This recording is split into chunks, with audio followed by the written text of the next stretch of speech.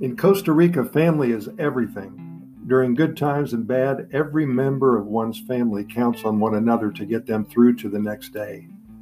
The grandmother or abuela is the matriarch of the family. Unlike in the United States, Costa Rican families do not ship off their elder family members to nursing homes. It is unheard of in Costa Rica, and that was one of the reasons I decided to live and visit here throughout the years, the closeness of one's family. The abuela is respected, included in daily family life, and everyone learns from her. She passes down family recipes to her daughters and sons, and then to her granddaughters and grandsons. She teaches everyone how to keep a clean house, how to garden and have a caring heart, a warm soul, and a pleasant attitude. Because women tend to bear children at an early age here, it's not uncommon to have not only the abuela living in the household, but also her mother, the great-grandmother, or bisabuela is how they call that in Spanish. At Christmas dinner or during Semana Santa, that's Easter time, you can imagine the family gathering around the dinner table and how much of a tradition it is. 4 generations at times in one household under one roof. Family is so important here in Costa Rica, and I know you'll notice that when you get here for the first time and look around. The average family may seem larger to you than usual. Past generations were accustomed to having between 8 and 15 children. Could you imagine that? As the years passed, people started having smaller families, with the average numbering between 3 and 5. Nowadays, it seems like many families have scaled down to 1 or 2 children. This has happened simply because their lifestyle has changed.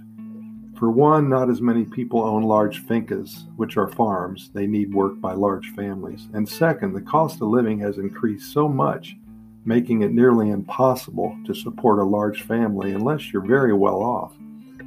Something else that happens here in Costa Rica, that children tend to live at home until they're 25 or 30 years old.